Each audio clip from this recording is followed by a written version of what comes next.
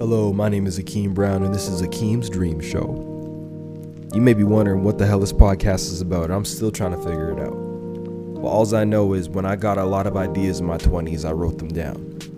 And in every episode, I'm going to try to unpack one of these ideas and theories, as well as interview people I find really fascinating. Ideas about the end of sobriety, suborbital travel, NFTs, salt and pepper, and really anything else that I find that tickles my fancy.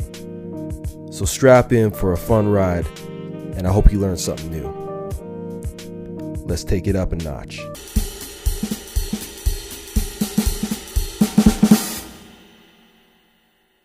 Hello everybody, and welcome to another episode of Akeem's Dream Show. Today we're going to be talking about Palate Pioneer. As we get older, our taste, it evolves. Imagine that. When I was a kid, I used to hate eating onions, and I still hate eating onions, but everything else has evolved. I would say broccoli, vegetables. My mom had to negotiate with me to eat my vegetables, and now I just clean it off the plate. But it's interesting how as we get older, our sense of taste expands. Right? Coffee, vegetables, steak, whiskey. These are all things I never tried before. But we will never reach the end of the horizon when it comes to things we like. And I think this goes with everything in life. You know, the idea of evolving and going through life and evolving your tastes, that's a uniquely human experience and human quality. And, if you're a snake, you eat rats your whole life kind of thing. Do you think that taste is a choice? I think... No, I don't. Because I think you like what you like because you want to like it. Like if you think about like alcohol, nobody likes the taste of alcohol when they first try it, but they like the experience. They want to enjoy it, so therefore they train their body, their mind, and their taste, therefore their taste buds, to start enjoying it. Because it's funny, actually. This is a topic that I was literally just talking about with where they're like, I don't like this, or I don't like this. I was like, the reason you don't like things is because you're telling yourself you don't like it. If any taste, like your taste buds are indifferent. They are they're subjective to to you wanting to like it. Yeah, no, 100%. I mean, there is something to say for our taste buds dictating what we like and what we don't like. If you don't tell a kid what to think and you put something in front of him, like for example, you ever seen that video of babies eating lemons? Nope. So there's it's a viral video. They give like 101-year-olds like a lemon wedge, and then they all revolt it. They all kick it back. So that is like, that's not natural. That's not like, oh, I decide not to like it. It's like, no, our biology, our sense of taste is dictating that response. Mm-hmm. It's like revulsion. So there's like, like the same thing as you're gonna drink a quart of oil. You're not gonna enjoy it. But no, you're right. I mean, but there is science behind this. The science is all hail Fauci, is that we have, this is what the science says, though we may have not worshipped so fervently at the altar of sugar. So the thing is, sugar is unique to the human experience. Before we had, there's a bunch of African tribes and South American tribes that are kind of don't have manufacturing, or they don't have access to processed goods. They'll find sugar in nature, but it's like so sparse that it's the body responds to it very sharply. Whereas we have sugar peppered into all our products. Yeah. Essentially, you can't escape sugar. Mm-hmm. There's a documentary I saw where they wanted you to not eat sugar for 10 days.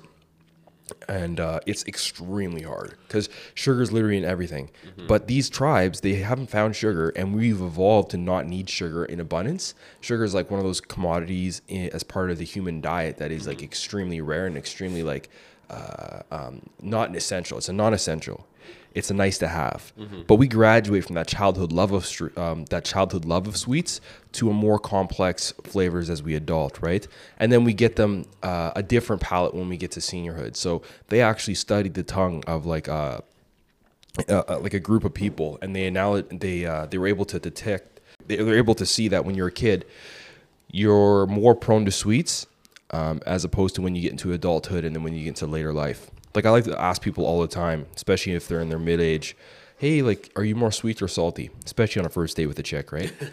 And she'll say, I'm more salty. And I'm like, oh, that's why you like me. But, you know, or they'll I'll say, taste for oh, myself. but any answer works. Because if they say, oh, I like more sweet, I'm like, well, I'm brown sugar. You know what I'm saying? Molasses, Akeem, the dream supreme. So there's a lot of things we got. But our taste of food changes as we get older. I mean, like I said at the top of the show, my changes came kind of in my mid-20s, where I started to really love vegetables, black coffee, whiskey, and all those things. I can even remember the first time I drank beer when I was 14. Yeah. I remember the very first time it touched my lips. It wasn't like that guy from old school, and he's like, oh, when it just touches your lips, Frank the Tank, when it touches your lips, you know, it's just amazing. The first time I ever tasted beer, it was so it was so foreign. It tasted like grass, or it tasted like fermented hops, which is exactly what it is. But I didn't see the flavor profile, and I think that my tongue has become more nuanced. I think your tongue is like an extension of your brain. Like your brain is more capable of nuanced thought, and then as an extension, your tongue is more capable of nuanced thought as you get older. I'm not sure if I'll revert back to sugar. I know a lot of old people like to eat, cake and stuff and pie. I was gonna say, is it interesting? Sugar. Sugar it's a sugar cane, which is, like you said, in Africa, where they don't have it that often. They're a lot more receptive to it. Yeah. Would it be very similar to cocaine in the sense of its effect on you? Its effect on you. It's, if you've never done it, if you don't do it, I mean, whatever it is if you were to do it, would it be similar to sugar the first time? Yeah, I mean, it's 100%. Whatever the first stimuli is, it's like the first time someone gets high off a drug, they'll never reach that high again. It's called diminishing returns. So that diminishing returns factor is maybe less prevalent, although it is there for any kind of food. Like the first time some young man in the woods or in the jungle tastes honey for the first time. That triggers such a serotonin response in the brain that it's just like so crazy, like, whoa, what is this? Probably a similar, I've heard studies that sugar acts the same way as cocaine in the brain, like the receptors it kind of ticks off. So I wouldn't be surprised at all if that had a similar response. But yeah, coffee is one of those motherfuckers where coffee too, but sugar is one of those things where, then that's why coffee's so addictive, because you add sugar to it. As some people do, yeah. Yeah. I mean, it's actually you, I think, who got me to be more of a connoisseur in a lot of ways of coffee without sugar. You start enjoying the actual taste of coffee and not, not watering or sugaring it down, not adding something to it to actually enjoy what coffee actually tastes like. Exactly. It's like, if you're a whiskey, if you enjoy your whiskey, having a whiskey and Coke is not the same. No, Right. It's because you're watering it down with sugar. Sugar kind of is such an overpowering force in a lot of foods that if you just introduce it arbitrarily to things, it's just going to water. It's just going to, you're not going to enjoy the taste. You're going to enjoy the effects. Like the effects are going to take over. Exactly. Yeah. You're drinking for utility instead of experience, I think. So, and you're eating for utility instead of experience. If you're not allowing your palate to adjust. And that's why I like people who travel and they eat. They're like a lot of food tourists. Oh, you know people who don't travel or eat? No.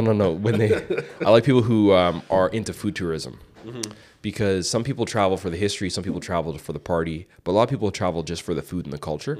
And I think that's a huge thing, because if you can taste other cultures, taste other foods, it will expand your palate horizon, or it'll make you a palate pioneer, which is the name of this episode. There you go. Mic drop. Mic drop. And with that said, it tastes like Teen Spirit, and I'll talk to you later.